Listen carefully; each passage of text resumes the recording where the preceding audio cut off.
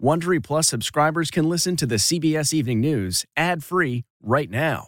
Join Wondery Plus in the Wondery app or on Apple Podcasts. This spring, if you'd rather spend time enjoying your lawn instead of trying to keep it alive, there's good news. TruGreen is the easiest and most affordable way to get a beautiful lawn. All you have to do is water and mow, and they'll do the rest. Weed control, fertilization, aeration, and even some things you might not even think of. They'll do all of it, while you can do literally anything else. With TruGreen, you can have your lawn looking as good as a putting green. That's not hyperbole. TruGreen is the official lawn care treatment provider of the PGA Tour. TruGreen offers a satisfaction guarantee, and they have a verified best price promise, which guarantees you the lowest price with no compromise on quality. You do you. Let TruGreen do your lawn care. Visit TruGreen.com to get the best lawn at the best price with the best people guaranteed.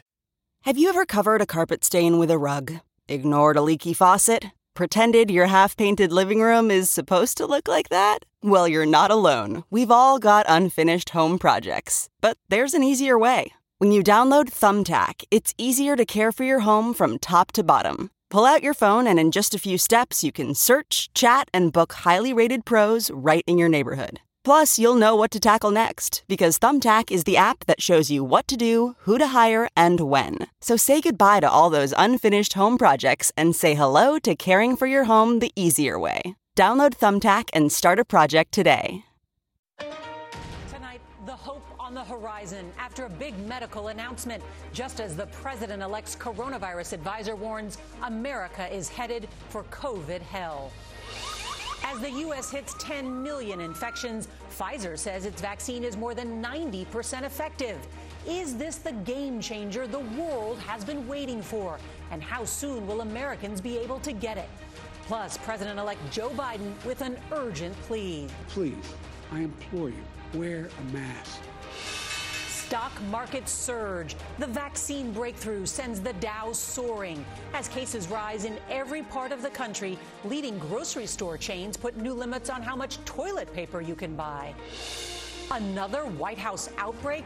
Was President Trump's election night party a super spreader event? That's the question tonight after his chief of staff, Dr. Ben Carson, and other top aides test positive for coronavirus. Not conceding. President Trump has his fourth straight day without public events as Republicans back his election legal battle. Pentagon purge. The president terminates Defense Secretary Mark Esper. What other members of the administration could be next? Tropical storm Ada. Dangerous flooding from more than a foot of rain in South Florida. Tonight, the storm's uncertain path. And could it strengthen to a hurricane before hitting Florida again? And what is an icon? Remembering TV legend Alex Trebek. We have hidden somewhere on the board a daily double. The man who made a game show appointment television. This is the CBS Evening News with Norah O'Donnell, reporting from the nation's capital.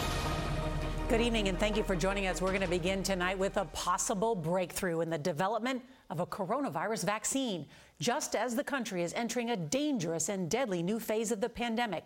In a surprise announcement, the drug maker Pfizer said its vaccine is 90% effective, and it could be ready for approval in weeks. Well, that sent the Dow soaring, closing up more than 800 points.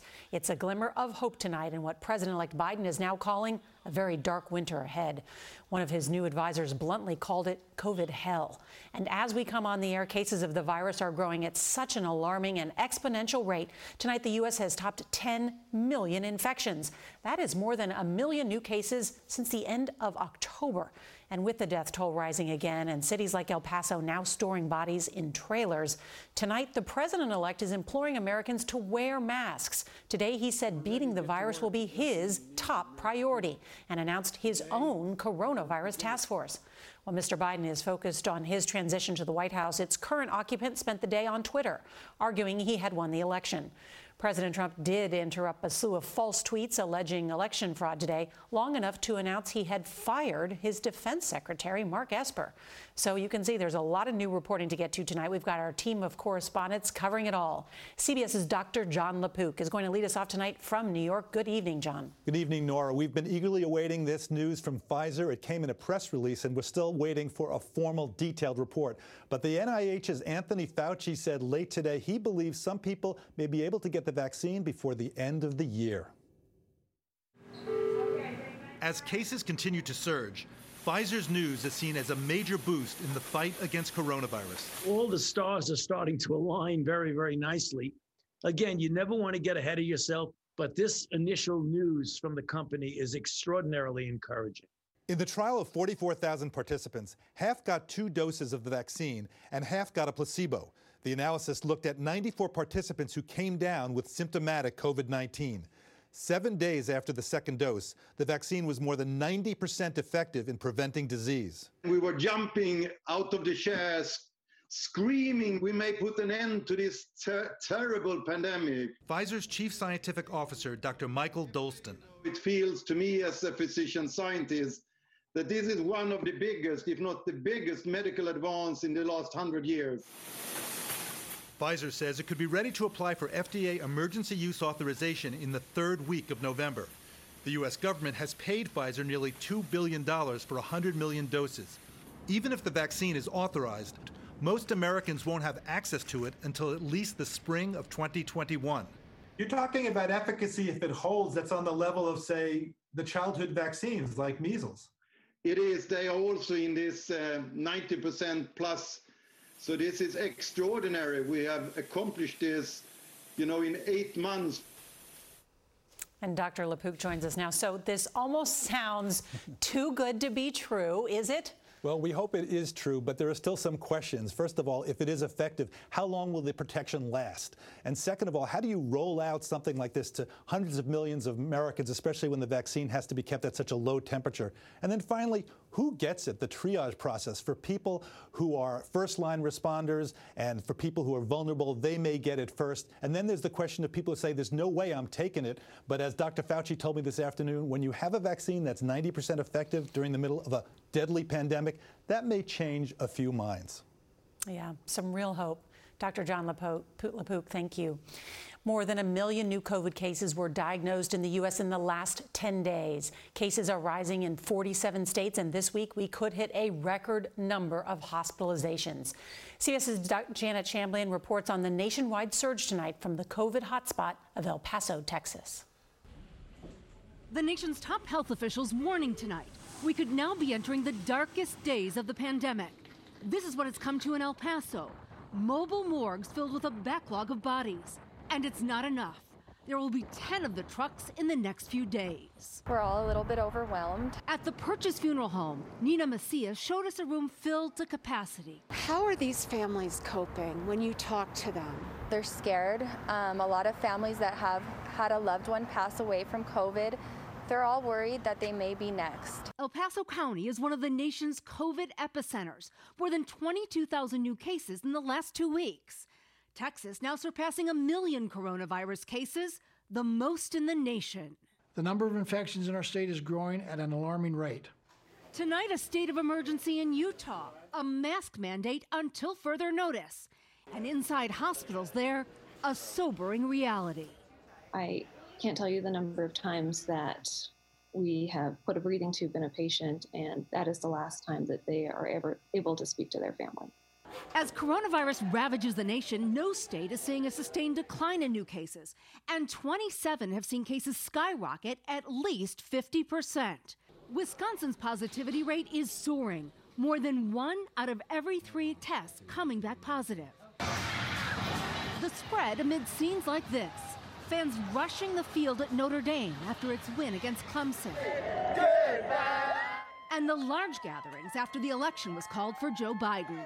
Philadelphia health officials now recommending anyone attending quarantine for 14 days. Tonight, some grocery stores are reimposing limits on key items like toilet paper and wipes. For those on the front line, it's soul-crushing. almost everybody here knows somebody from their family or a friend that's caught in it. So it's really hitting home here, and it's scary.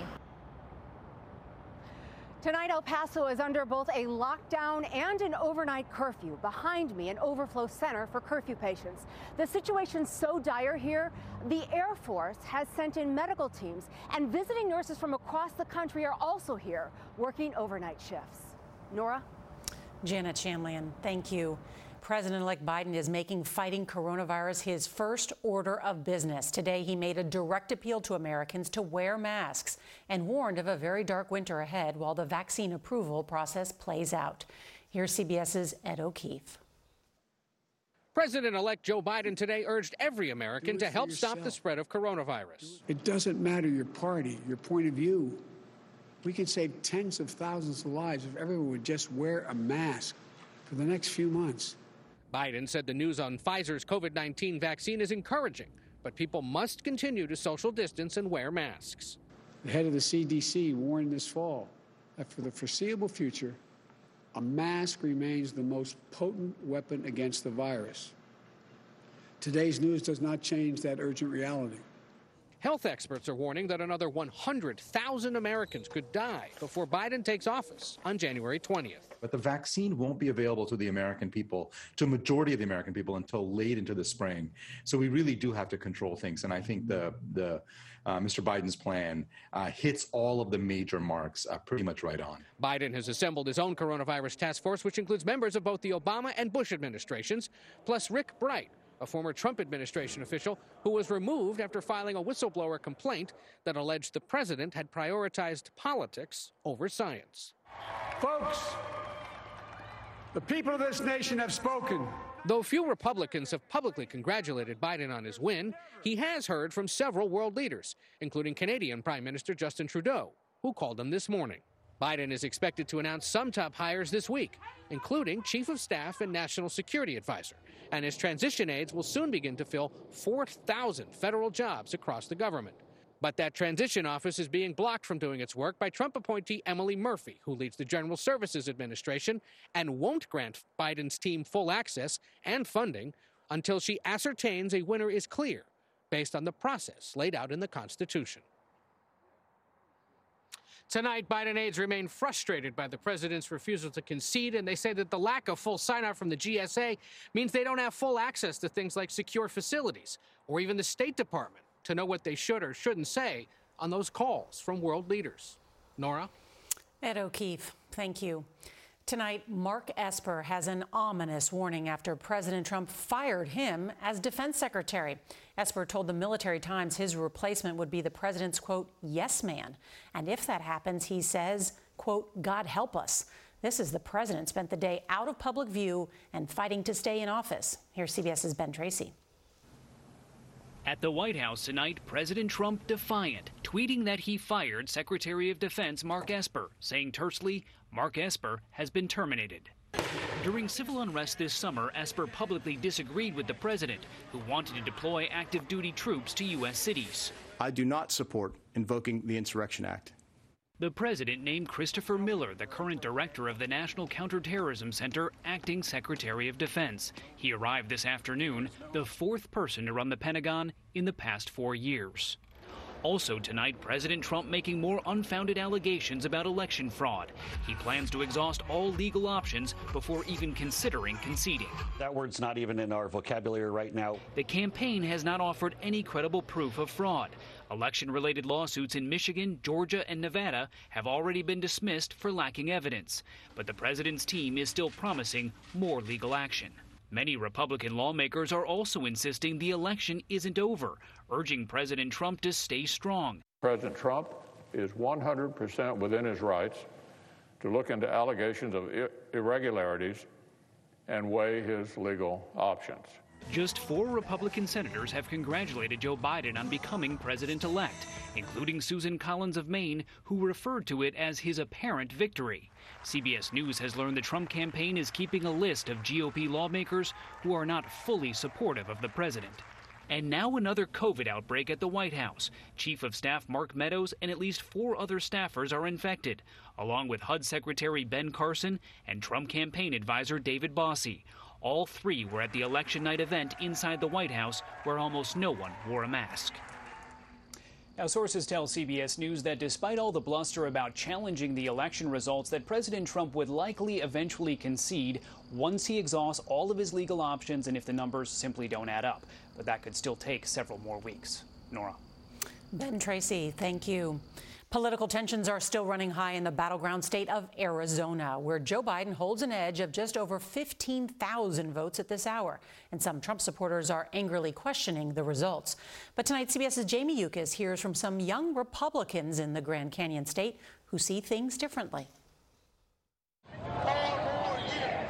Many of President Trump's strongest supporters here in Arizona believe he should keep fighting the results of the election.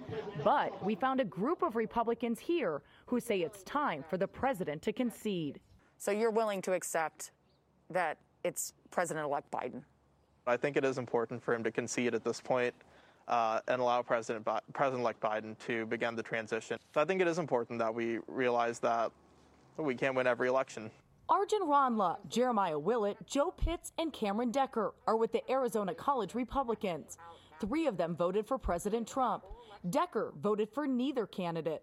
I know a few friends who right now are currently denying that Trump lost the election.